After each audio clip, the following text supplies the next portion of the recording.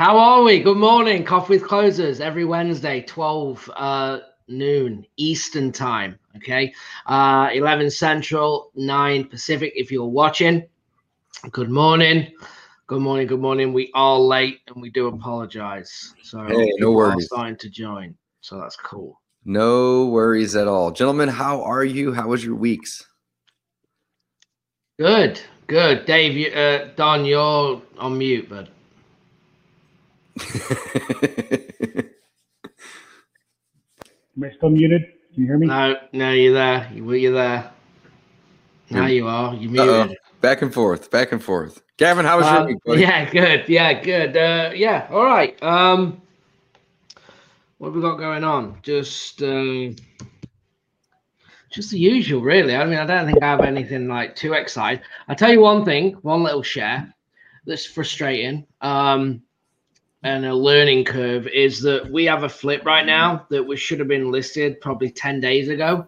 And we're waiting to paint the outside of the house, and it's rained every day. And we have not been able to paint it. So it's ready to go. It's ready to be listed. We're just waiting to paint it. So I guess the moral of the story is paint the house whenever you can. Don't wait till the end like we did, because now we're in, and it shouldn't be raining in Birmingham, but it literally has rained every day. We cannot paint this thing. And that's the last thing. So anyone listening, what do we put in place now? We're going to paint the damn thing as soon as we get the house and it's ready and we have a nice day. It's being painted, and then we'll do touch up. And we didn't. We flipped the whole thing. We did everything, paint it last. And now, because of the weather, we're literally nearly 2 weeks behind and still haven't painted it. So that's frustrating. But it won't happen again. We had the same issue. Can you guys hear me now? Yes. We had the same issue. I mean, it's probably been 2 years, but it's a good story if you know. I mean, right now you're in the middle of July, so you probably didn't even think it was going to rain. No, didn't even think. But for us, it was, California has had these droughts, and we have rain and droughts. So we're coming out of a drought season, and we picked up a house, I think, in like September and November. And we had finished the rehab, had a giant yard, and we couldn't landscape it because it rained for 60 days straight almost. It was mud and muck. We literally sat on a $600,000 house. It's a very high-end rehab in our market.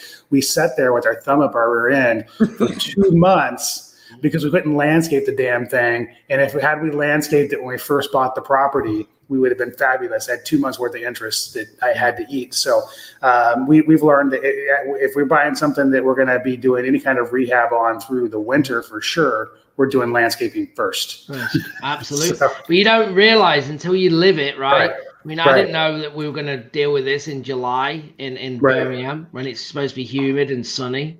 And maybe the odd day of rain, but I mean, literally 10, 12 days straight. And again, now the part of the process is what you've just said. You go at it, anything outside, you get it done when you can, because you never know what's going to happen. So that was a learning curve. And this is like, okay, so let's just start doing our little, what are they, euphemisms or sayings or whatever. But,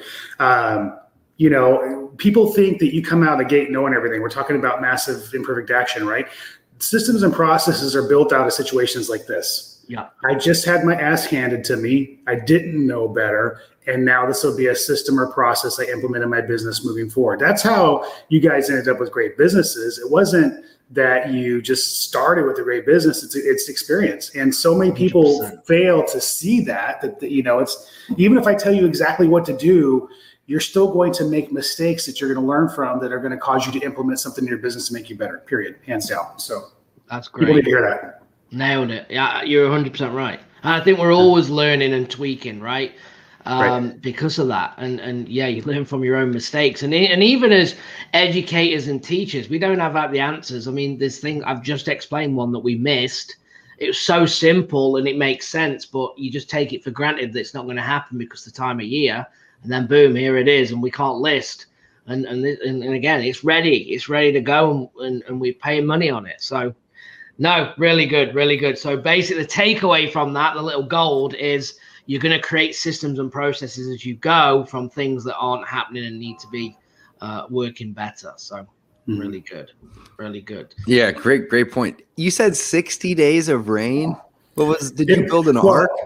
It wasn't quite 60 days of rain. It's a little exaggeration, but the thing is you need time in between rain for the ground to dry out, and we didn't have that time in between rain. So it was about 60 days of rain, but it wasn't every single day. It was, but enough it was enough to keep get in there and couldn't get in there without making a bigger mess. Than we had to bring in the what are they called, the little tiny tractor thing, bulldozer deals or whatever, the little tiny ones. I don't even know what they're called. But we had to bring those in to move things around and move stones and different things like that. And they were going to get stuck if if the ground wasn't dry. And it was just a thing. It was a thing. Yeah. So now make sure you do the landscaping either first or don't wait till the end, right? Right. And the painting. And the painting. Because remember, it needs to dry. People are like, it's not raining now. They could do it now. Well, yeah, but it's going to rain in 3 hours, and then it's just not going to be, set or whatever. So yeah, crazy. Love it. Guys, we got a question here. Let's take a look. So Kay says, just really curious, what's the best way to go from 1 to 2 fix and flips to 5 to 10 in a month? And Don, this is going to be all you, buddy. You're the fix and flip king here. The Don Costa. Or the... Okay.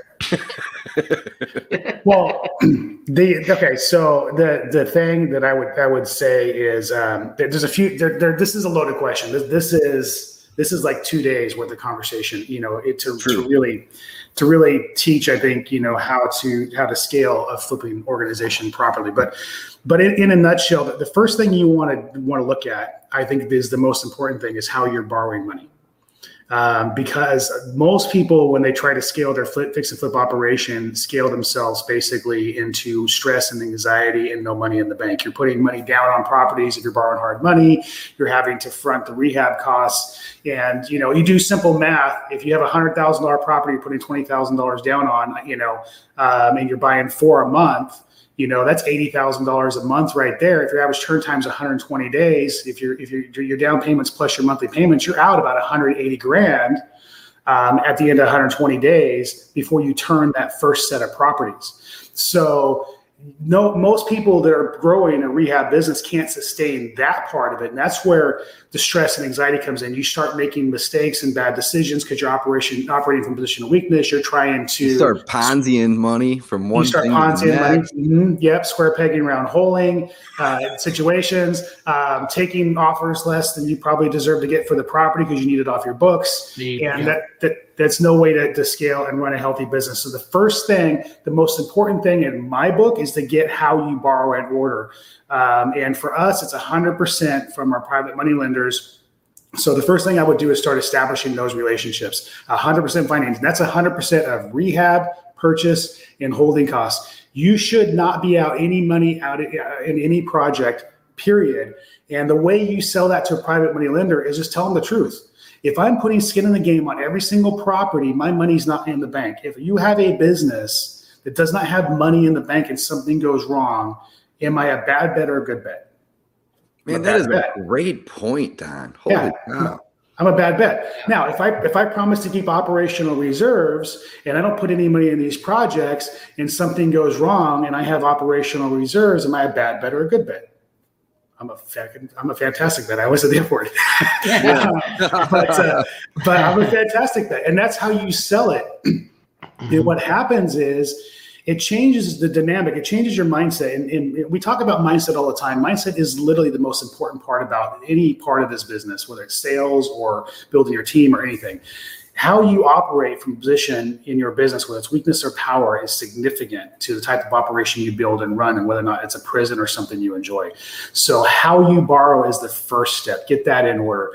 That's number one. I can go through a half a dozen things on hiring contractors. I would literally dominate this call. What I would say is I'm working on something where I'm going to lay out like how we hire contractors, how we expect the bids to be, how we pay our contractors, basically how we systematize the whole process, even how we've cash flowed our marketing in our business by utilizing our private money lenders. And that's something that, I'll announce here in a couple of weeks. And if you want to take a stab at that, you're more than welcome to. But I don't want to dominate the call going into it. Number one, get your borrowing in order, and then we can talk about the rest. Come back and let us know you got your borrowing in order. We'll go from there. I think just to add real quick, the next one is the crew for me. It's how much can my crew handle, and only grow as good as your crew. That's what I would do. Do not take on too many jobs when you don't have the people in place to do the work,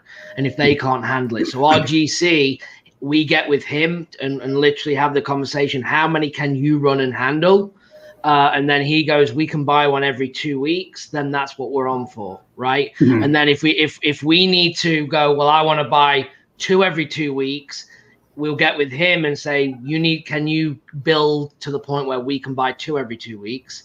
And then we build from there. So we only grow as fast as the whole team can work. Again, that's when the anxiety kicks in. That's when the stress levels kicks in. If you have properties sitting there and you don't have the crews. Yeah, so, and or you have crews that aren't doing the job properly, and that's people will tell you what you want to hear. That you got to be careful of. As a leader, when you go to your GC, Gavin, I know you say, how many can you do? And if he says I can take on 6 every 2 weeks, he's not telling you the truth. For sure, yes, yeah. It's building the relationship for sure. Yeah, you got to know what's reasonable, and that there's a little bit of learning curve, but there's also the obvious too. Like, the guy's got a crew of maybe 10. And so, 5 can do this project and 5 can do this project. And that's realistic. And so you got to go with the obvious when you're talking to these people and set them up for success. So many people want to take what they tell us, they're going to overpromise to us. And we take that and we go, okay, well, here's 10. And then they fail and they go, well, you're an epic failure. You failed me. You're a crappy contractor. No, you're a crappy leader because you put too much on these people's plates. So there's a lot of things to look at in that, from contractors trying to cash flow on you, and that's essentially taking money from your project to pay to finish a project before your project, to overpromising and under-delivering, to, maybe they're in a cash crunch and they take on your 2 and they take on 3 from somebody else. Like, there's a lot of things you got to look for in building these relationships. People's the hardest part of this business, in any part of it. I mean, you don't want to up your marketing unless you have people in place. You don't want to up your rehabs unless you have people in place. And finding the good people on your team, that's the caveat. That's the carrot, right? The thing that makes us great or not. Yeah. I mean, I think the other thing is that we got to find these things, right? Yeah. So you're finding 1 or 2. Now you got to find 5 or 10. So you got to have that in place to actually source these deals. But again, so there's actually a lot of things then, guys. We could literally be here for an hour. Yeah. Yeah. What I'm hearing is that your business isn't very elastic, especially on the money side, right? And even more so probably on the fixed side. You have to have the right people in place or processes in place. Otherwise, you're just going to have a ton of inefficiencies. You're going to have a ton of inefficiencies. Absolutely. That on the money side, once you shore that up, that changes the dynamic. Like I was talking about, you can start sliding things in for cost per deal, like your cost per deal for acquisition, your marketing cost per deal. That's a true cost per deal. And a lot of lenders will lend you that money back. So you can start recouping your marketing and how you borrow and start really running a stable business. On the people side, that's where working on yourself as a leader and looking in the mirror and taking personal responsibility is huge. Like Gavin said, asking them what they can do and not demanding what you expect, listening to what they're telling you, and then, paying attention and managing these people is very important. Ultimately, I try to hire somebody that's teachable and coachable, somebody that's going to be a teammate, and I treat them like an internal employee to a certain degree, in the sense that if there's an issue, let's work together to not have that issue on the next project. And as long as they're working with us, they're going to stay with us. And the reason why we've been successful in rehab is because we create situations and relationships with contractors where we work with them for 10 years. Yeah. And a lot of people think contractors are disposable and treat them like they're disposable. And that's why you have a business that will give you a headache. And I'd rather slam my head on a door 100 times than have a business like that. Yeah. So, you can't, people are the caveat. You can't treat them like they're disposable. Your private lenders, your contractors, any people. Once you have good people, value those relationships. Value those people.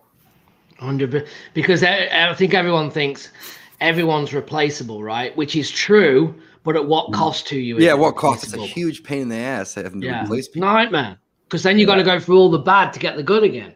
And you're back on the rat race. And I agree, just I think treat people fair. And I think it's down to communication. It's communication. It's accepting personal responsibility. It's understanding where somebody has an opportunity to grow and then leading them in that direction. Yeah. One of our big things that we had to get over was allowing the contractor, because obviously we're the boss, right? We're in control, but now letting them have a say, right? Their expertise is better than ours.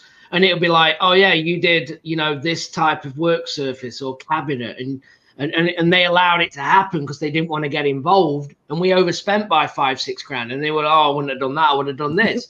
Well, why don't you tell us? Yeah, why don't you say so? So again, making sure you let them have a say. Hey, if you think there's a better way, a cheaper way, a more efficient way, let's talk about it. Let's discuss it.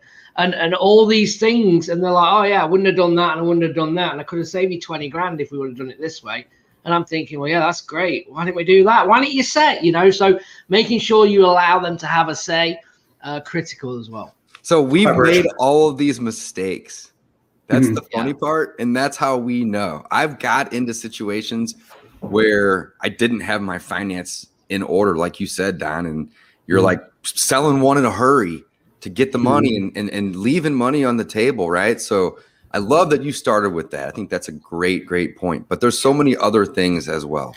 There's so many, but the foundation, the process. The foundation. Yeah, the foundation of how you borrow is extremely important to build, because you can't treat your people good if you're stressing about whether or not you can pay them. And financial stress is the worst. It's the worst. Stress. Yeah. Yes, the worst. And I think a good point as well, just to really highlight, is with the lending, as Don said, you've got to be pushing and building relationships to get 100% funded. Because if you have 10 flips on, you could have $1 million out your own pocket in these deals. And let's be honest, there ain't many flippers out there sitting with $1 million in the bank, right? No. And if you're sitting with $1 million in the bank, the next thing is, why are you not putting some of that money to work? So you probably shouldn't be sitting with $1 million in the bank. So, you got to think about that. And I think that's important. You might have to take a higher interest rate. I would take a higher interest rate and have 100% funded, especially while I'm trying to do multiple of them, than take a low interest rate and bring 20% in, because I can only do so many, 2 and I'm out. I'm done, right? So something else for someone, for you guys. Gavin, that's such a great point. And I want to highlight something real quick. Even if you're paying a high rate, like, 12, 14, even 16, guys, I don't want to pay that high, but I'm willing to do so, because really the goal is not to have this loan out for 20 years. Yeah. To have the loan out for 3 months or 4 months or 5 months at the most. Yeah. Right. So it's like, if even at 16%, 5 months, that's what, maybe six or 7 grand in interest. If you have an opportunity to go make $50,000 and you have to pay $6,000 or $7,000 in interest, and hopefully on the back end to have that opportunity, like, you're still $44,000 in the green, right? Let's put it in perspective. I get 100% financing between 8 and 10% on a regular basis. That's a great rate. Really good. That's a great rate. Time. Even what I'm saying is, even if it's higher, people are like, oh, I'm not going to do that deal. Why though? Like, you don't get it. You're not paying it long term. Keep it short. It was me and Dave recorded on my podcast. We recorded a podcast this morning. It's not out yet, and it was really good. We were talking about this, weren't we? When you said, and I'd not heard of this before, about everyone talks about the BRRRR method, and I have my personal opinion on rentals, as we've talked about in the past. But you said about pre-BRRRR. Right? Pre-BRRRR, making sure that you're qualified and you understand on the back end, back to that financial position of bringing in a lender at 100%, paying them more to lend at 100%, but also having the pre-qualified with the banks of how you're actually going to exit on the BRRRR strategy, which I thought was genius. The BRRRR acronym is broken because it assumes that you can qualify. And you can't. And if you, huge. Hopefully you can. But if you can't, exactly. Yeah, it's a terrible thing, because people will go borrow money at high rates. They'll fix the property up. They'll get it rented, and it's great. Like, they can still sell that asset rented turnkey. But if they want to go then refi and they can't, then they're kind of in a bind because they have that high interest. So what happens there is your short-term plan turns into a long-term plan. That's a bad way to go about it. So, Gavin, you're exactly right. I like to refer to it as P-BRRRR. It sounds stupid, but none of it matters if you can't get if you're not going to be able to get the refi. So the first thing anybody should do, in my opinion, is to go get pre-qualified for the refi. So we buy the asset, and what then we're saying, What we're saying is shore your money up, whether you're going to rehab or you're going to burr or you're going to do anything. You need to shore the house up. The foundation is the money. The foundation is the money. No, you have the exit. Yeah. I mean, it's funny that like I never even really realized this in the big picture until Gavin brought it up. And then Don, you seconded it so hard by saying the first thing you do is get your finance part in order. And I'm just like, wow, this is amazing. And the reason is wholesalers, you don't need the money. You don't need it. Right. So you don't need it. You don't even need to think about it. As long as you have money to market with, your exit is someone else is buying it. Someone else is buying it. But when you have to go, well, I'm going to wholesale, I'm going to buy and hold, I'm going to burr, I'm going to fix and flip. Now all of a sudden, this is a different beast altogether. Yeah, wholesaling isn't investing, in my opinion, because you're taking very sales little and marketing, risk. Isn't it? It's marketing, right? But when you go into the investing field, it's super important to have your money in order. 100%. Yes, because at that point you're taking risk. With wholesaling, the risk is usually the marketing or the time.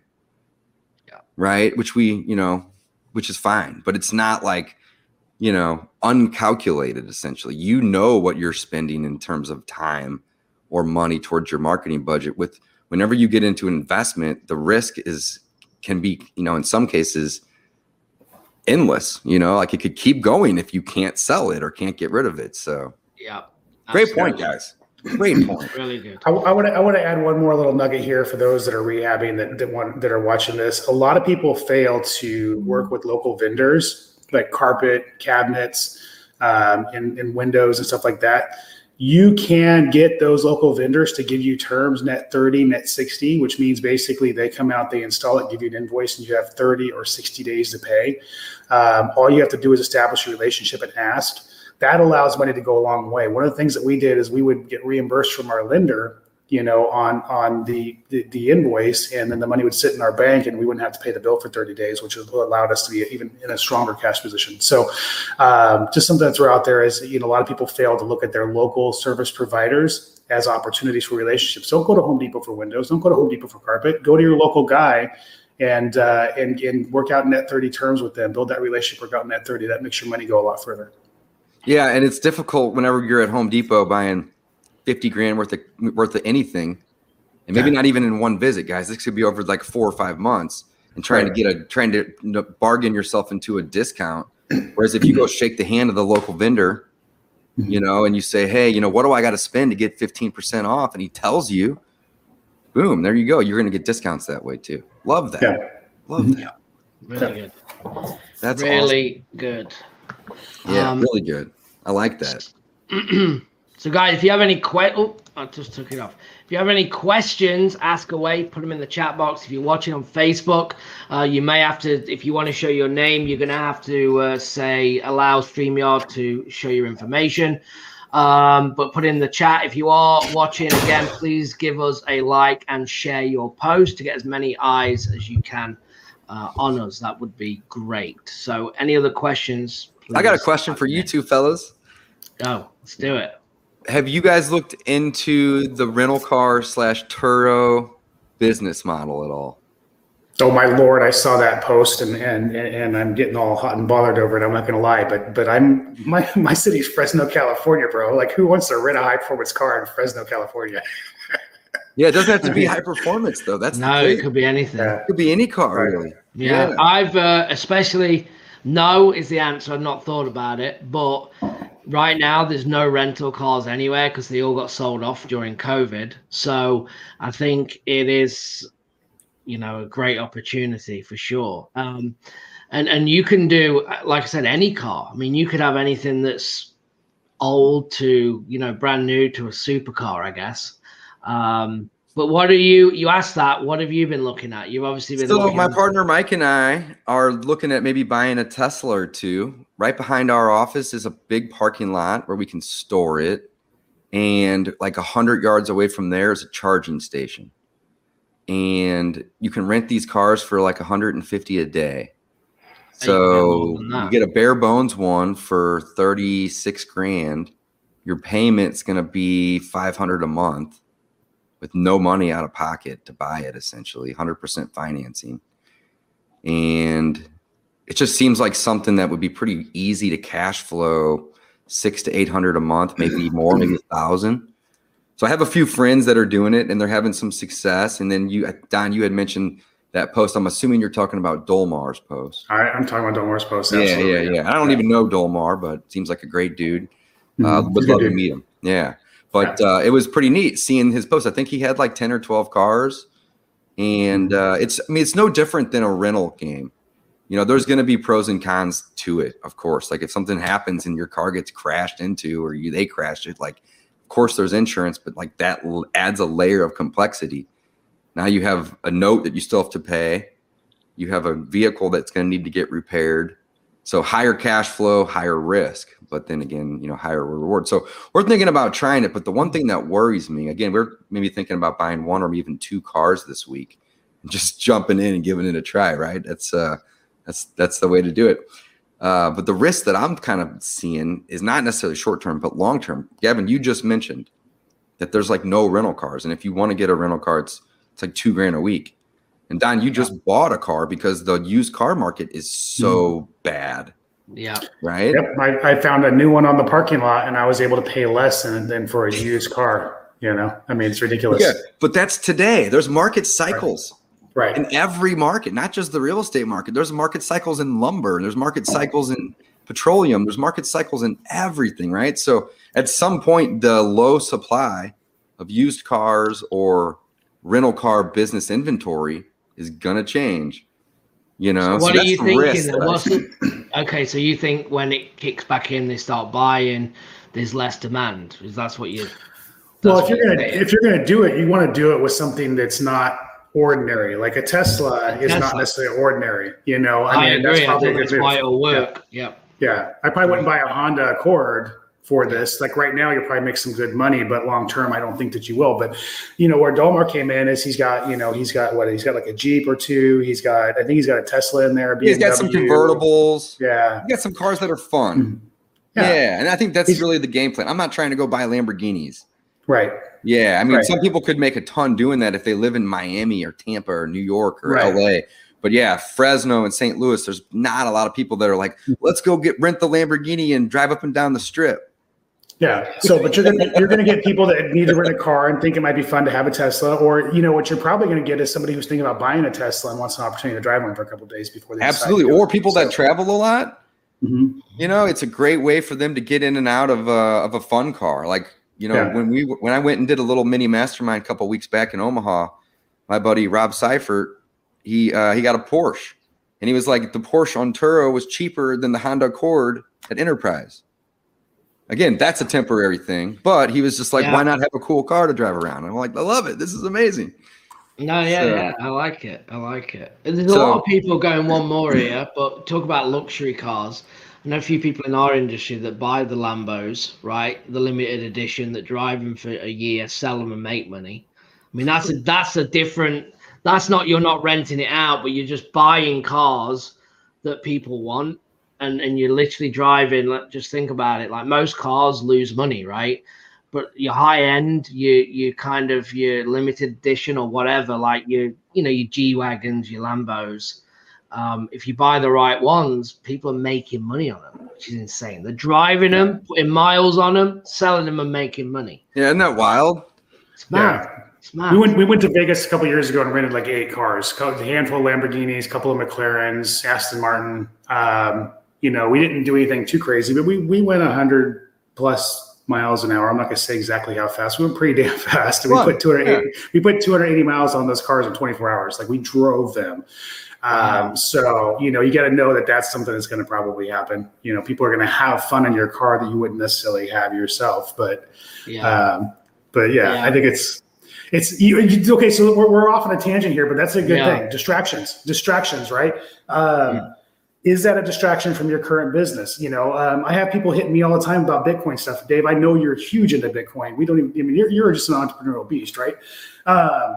is that a distraction? I always worry about talking about it when I'm doing podcasts and stuff like that. Do I talk about my questions about Bitcoin? Is that a distraction? Is that a distraction from, the things we're doing with the information we're putting out there? It's a great point. How do you guys feel about that? People listening here that are building a business and they got all these things coming at them. How many of these distractions should they be even considering, or should they be considering any of them? Yeah, absolutely. Absolutely. I think it depends where you are in life and investing, right? I feel that if you're brand new and you're trying to start, you got to focus. You can't have all this nonsense, right? I agree 100%. I believe for us where we are, we can have the shiny object of a car rental business, right? Because it's like we're always looking for something else to add. But if we just started, I don't know, like I've got one right now. I've been thinking of, the trucks, like the 18-wheelers. We have a port in Savannah, okay? And they get paid per load coming in and out for a local, like taking it across the street from the warehouse to the drop-in from the port to the warehouse, right? And I'm thinking, well, if I buy a truck, how much would the payment be? I can then put a driver in it and pay him a wage to drive it. And then what could you make on that? So I'm always looking for random things as well, because it's exciting for me sometimes to be out of real estate and do something different. So you guys you both have such great points, shiny objects, but also, you got to stay interested. So the way I look at it isn't really a car rental business per se, it's the business of acquiring assets with little to no money. And that's the business that I'm in. So real estate is just the easiest product to fulfill that model. Think of it that way for a second. So I go borrow $100,000 to purchase, another 20 or 25 to fix it up. I get it rented. It appraises for 160. I get a refinance. My lenders get paid back plus interest. I have no money in it, and I have a rental that cash flows $200 or $300 a month. With that, you get some depreciation, and someone else is paying it off. It's the business of acquiring an asset with little to no money. The reason I even like this, and again, it is kind of a shiny object, but like it is because it's the same model. I can go get 10 car loans with none of my own money out of pocket and finance them. And each of these will cash flow, hopefully 2 to 3 times what a house would, right? So like it's basically just one of the irons in that fire. So I also have another line. It's all vertically integrated essentially though. But another line would be my Airbnb business. I only have 2 Airbnbs. So not a big business, let's say. And they're in the same building. It's a 3-story building. The top 2 floors are a unit. The bottom floor is a unit, right? Thing about that is it's in the city limits in St. Louis where we invest and have this Airbnb. If it's in the city limits, they tax it as like a corporate tax rate versus a residential tax rate. And our taxes on this building went from $3,600 to $7,800 a year because we made it an Airbnb. So it's like, oh man, that eats up so much cash flow by that simple little change. Yeah. So I don't know. Sometimes it's just, you got to have a couple different irons in the fire because that building essentially breaks even now. $8,000 in taxes a year. It's crazy. Yeah. It's insane. So what you're telling me is we're here to teach people how to make money without using any of their own time and any of their own money. It sounds like an 80s guru, but that's essentially what we're doing, right? And so what's the most important thing that you need to do, you need to work on building, in your business to make it ultimately successful? And I'm going to throw my answer in there. I think it's access. I think it's access to capital, and I think it's access to the right people. And I think that is the most important tool that you can have when it comes to building this business. And a lot of us don't necessarily feel like we have that when we start, but that's what we always need to be working to, is maximizing that access. Dave, you have access to banks and banking relationships that allow you to do what you do. You have access to a great inner circle that allows you to do what you do. Gavin, I'm sure you have the same, in me as well. So the greater access you have to capital, the greater you're going to be able to leverage that capital, make money without any of your own money. And the greatest access to good people, the less time you're going to spend doing it. Well said. Yeah. Absolutely. You nailed it. That's it. It's access. And I think as well, but like, again, shiny objects is that I think the entrepreneur, right? That's what we are, we're entrepreneurs. And I think there's a lot of people that want to be entrepreneurs that are in 9 to 5s. And that's why maybe they're listening now, or they're trying to invest, or they're trying to do something. And I think one of the most frustrating things for me in the industry is when people keep hopping and can't make, and they just say it doesn't work, and then they hop to the next thing and it doesn't work, and they hop to the next thing and it doesn't work. And you have to come to reality that you're the one that's not working, right? Because clearly, if I'm doing what I'm doing, and Don's doing what he's, and Dave's doing what he's doing, and we're doing different things, and it's all working, it's what you focus on can work. And I think that's the difference. When we take something on, we always give it a good run to really say if it worked or not, right? You're not going to, Dave, you're not going to buy a Tesla and then 2 weeks go, well, this ain't working because no one's rented it. You're not going to do that, right? In 6 months, you might say it's possible that happens. Yeah, but you're not. But no, the point is though, you're not going to say that after. You're not going to chuck it in after 2 weeks. Is that I'm willing to try. Yeah, but you're going to give it 6 months, though, aren't you? You're going to give it a long time. Yeah, we're going to not in 2 weeks. You're going to go. No one's rented it. I'm done. Absolutely, I'm out of it. And I'm not just creating this out of thin air. I'm seeing people having success with it. Doing it. Absolutely. Yeah, and then my buddy Rob, our buddy Rob, that I had just mentioned earlier, has a whole business template to do it, like how to basically do all of it and how to systematize it. And how to place keys so where you don't have to be there to meet people. And I don't know how to do any of that. Right. So this is the process. Without some help and guidance, we wouldn't even have thought of this. Right. So the access to knowledge, access to people, access to capital. Boom. Access. Man, it keeps coming back to that, doesn't it? So, yeah, but that's to Gavin's point, that's why I said, when we're talking about some of these different things, are they distractions? We have established ourselves in something before we looked at a distraction. And even then, we got to be careful about the distractions we look at.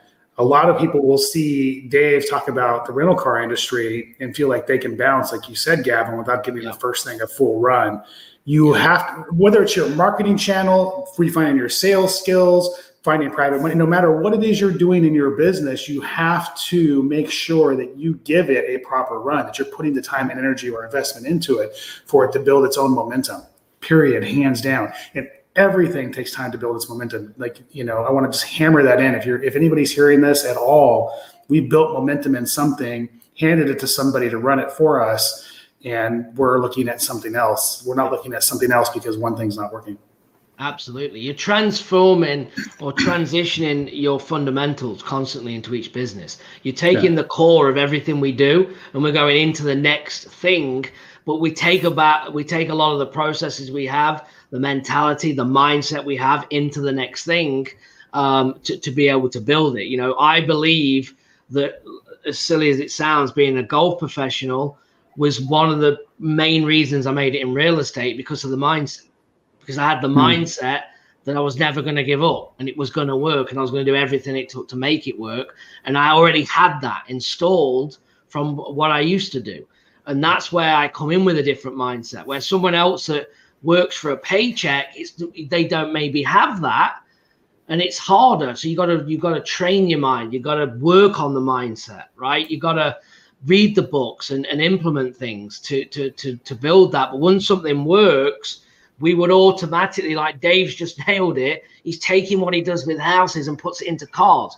So there's not that much difference in terms of the funding side. Oh, it's a shiny object, for sure. It is, but you're transferring what you already do for it to work. Yeah, it's very similar. It's not that much different. It's not like, I don't look at it like a whole new business. I look at it as a branch of my existing business. Right. Yeah.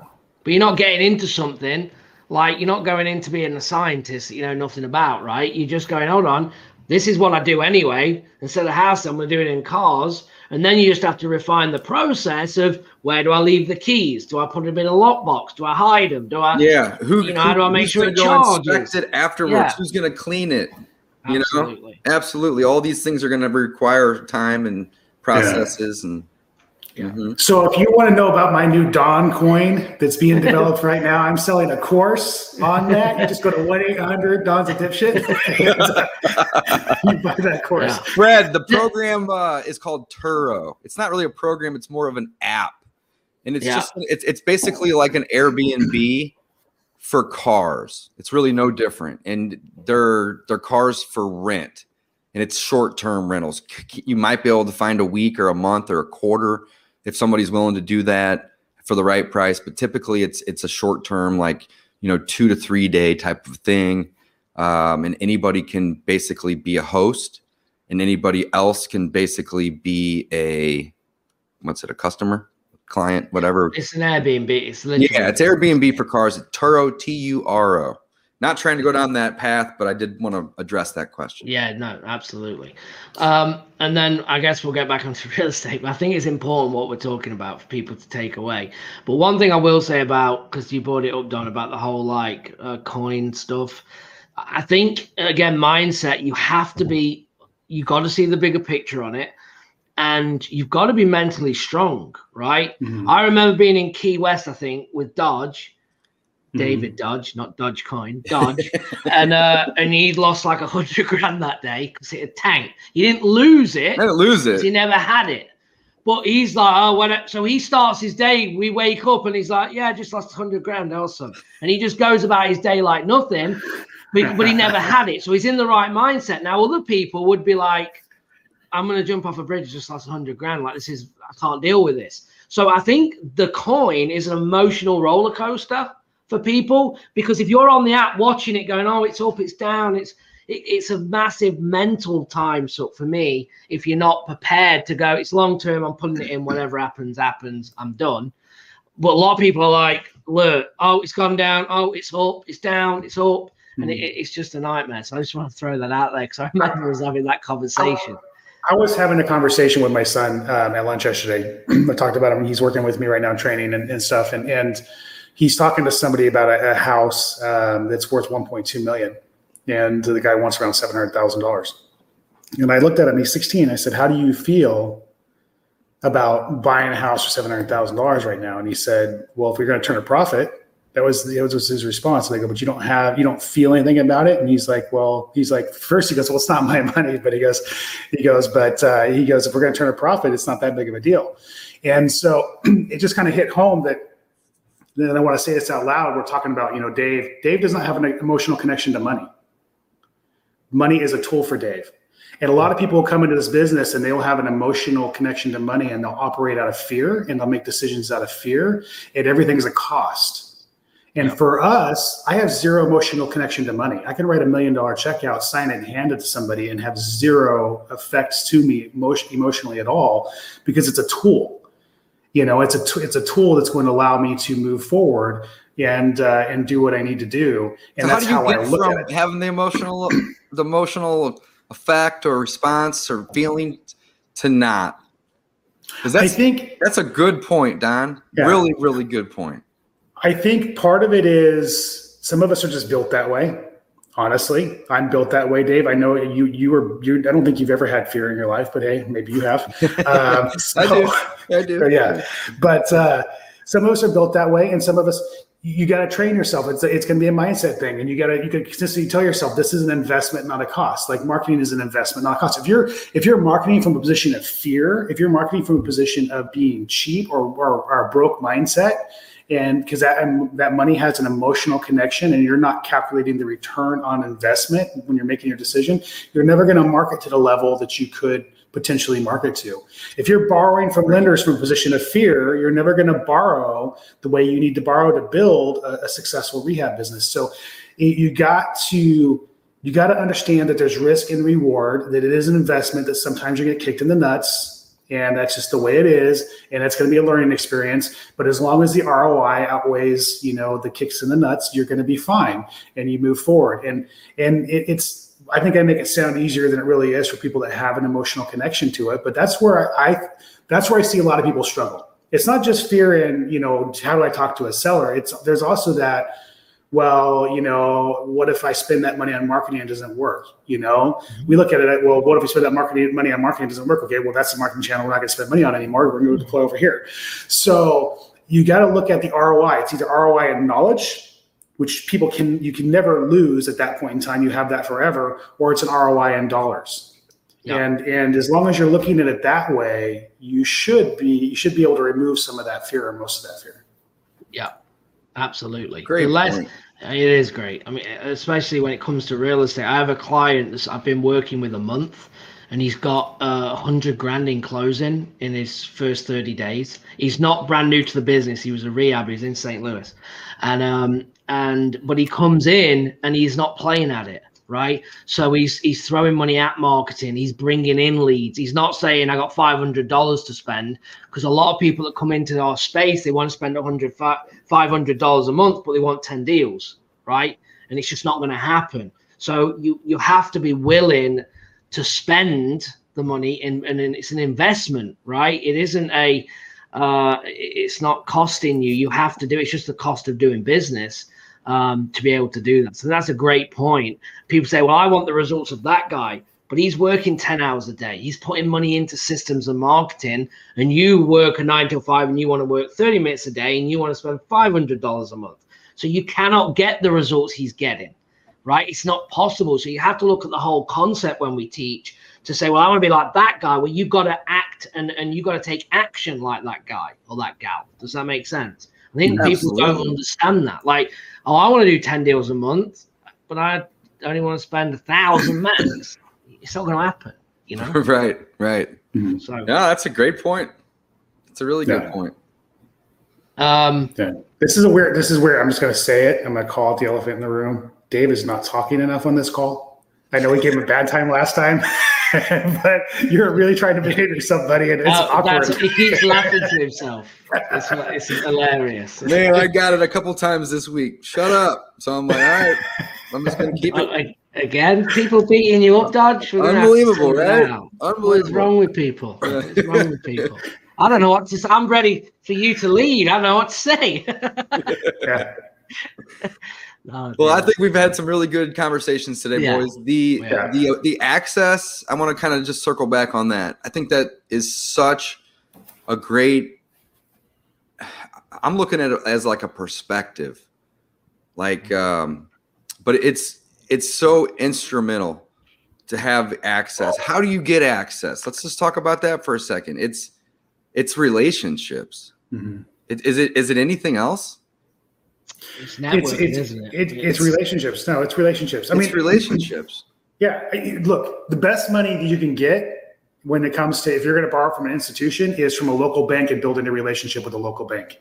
It's not some massive conglomerate, Bank of America, or whatever. You go down to your local, like Fresno First Bank here in Fresno. You build those relationships. They're the decision makers. They know you. They like you. They're going to lend to you. Private money lenders, building those relationships. People know and like you and trust you. They're going to lend you. Access to capital, is huge. The same thing with, hey, Dave, I need help with this, blah, blah, blah. I can call you and ask you a question because we have that relationship.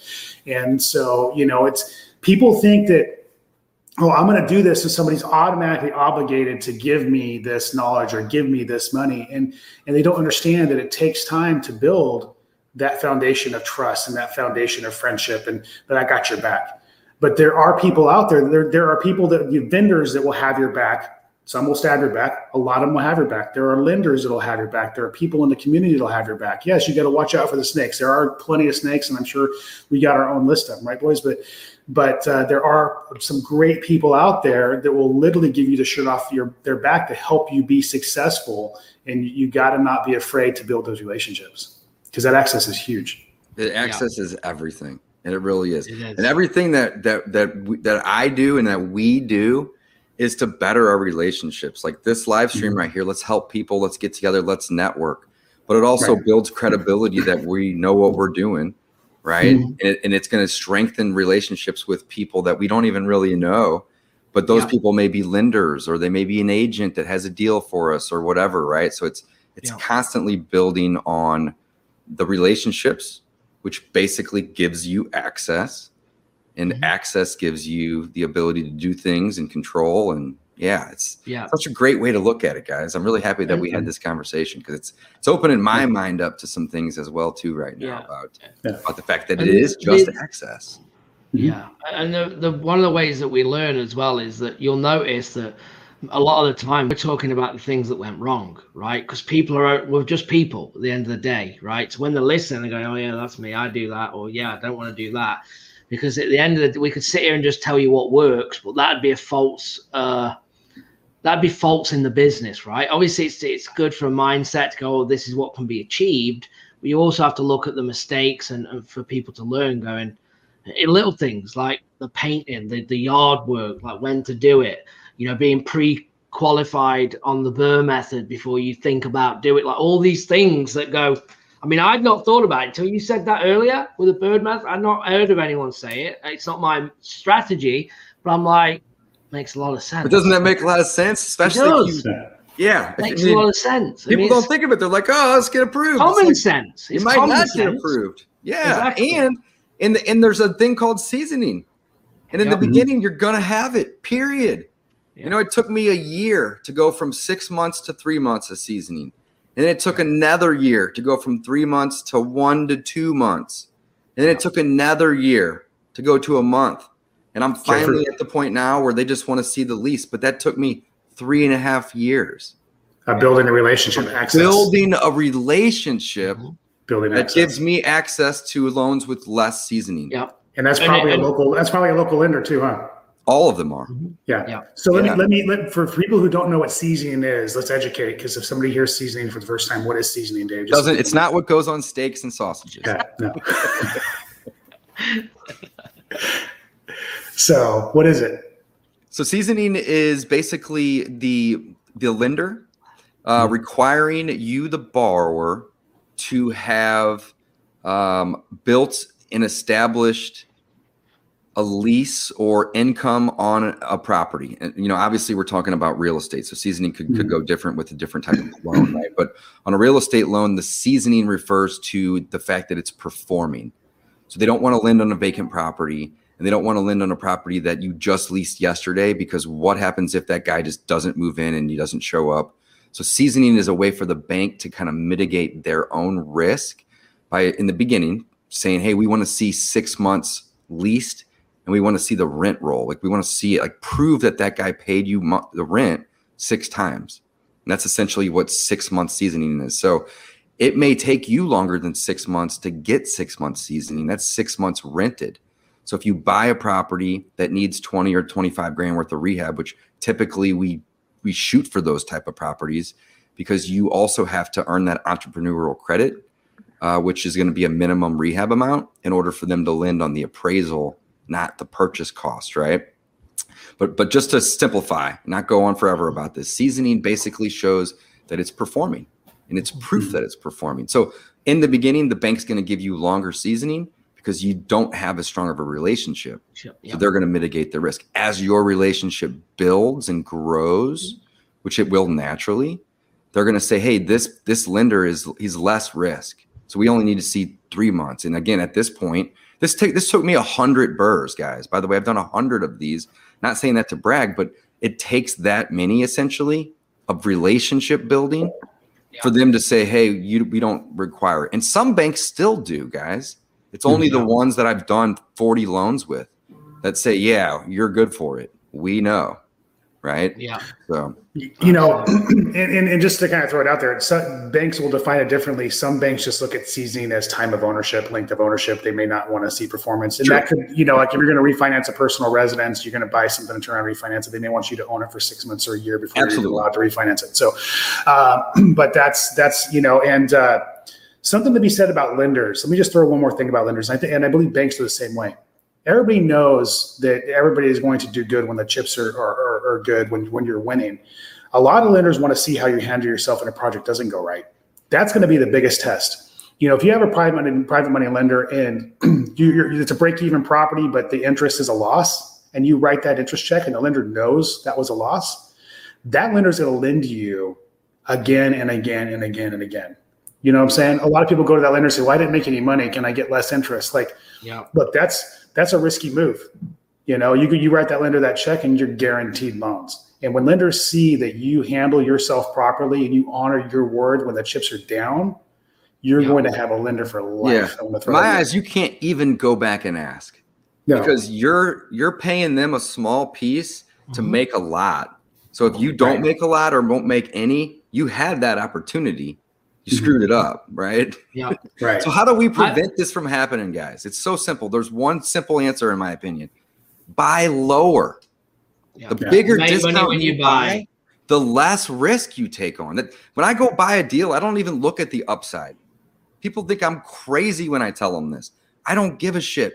What I look at is how can I screw up 3 different ways? Because I might screw up one way, right? I hope not to, but it may happen. But how do I screw up 3 different ways and still break even? Did we get it low enough? Right? And then you basically, I don't want to say mitigate them to 0 because there's always a risk, but you can reduce your risk substantially if you don't pay anywhere near retail. 20% discounts minimum, and that's without wholesaling. That's just to try to get it into, the portfolio with none of your own money or even little to no money. So on average, guys, I still leave a little in a deal. Like I think my average right now is probably around $1,200 that we leave in a property. But check this out. When we first started 4 years ago, it was $16,000. Right? A year goes by, we get it down to $10,000. Another year goes by, we get it down to $3,000. Some deals we can walk with a couple grand, but some deals the bank says, hey, we're not giving you 80%, and we're still going to lend on the appraisal because you did what we wanted you to do by fixing the property up and mitigating our risk as the bank, but we're not giving you 80% in that neighborhood. Give you 75%. Well, we may have calculated 80. No big deal. You leave $1,500 in a deal that's going to cash flow and all the other things, right? So just know that it's not always a 0 out type of a game. The relationship matters, I think, is the point. 100%. Yeah, really good. Cool. Okay, well, we're at time. Next week. Close us out, Gavin. Close us out, buddy. Yeah, so guys, make sure we won't be late normally. We haven't been late. This is the first time. But every Wednesday, 12 Eastern, 11 Central, 9 Pacific, join us, Coffee with Closers. It's always going to be myself, Don, and Dave.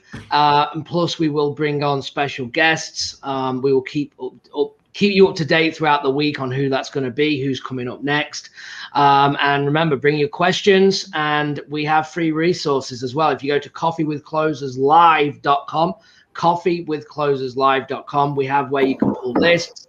We've got free trials on the systems that we use. You can sign up. Again, if they don't work for you, cancel within 7 days, and it won't cost you a thing. So go and check them out as well. And yeah, we'll see you next week. Thanks, guys. All right, guys. Appreciate you. Thank you. Bye.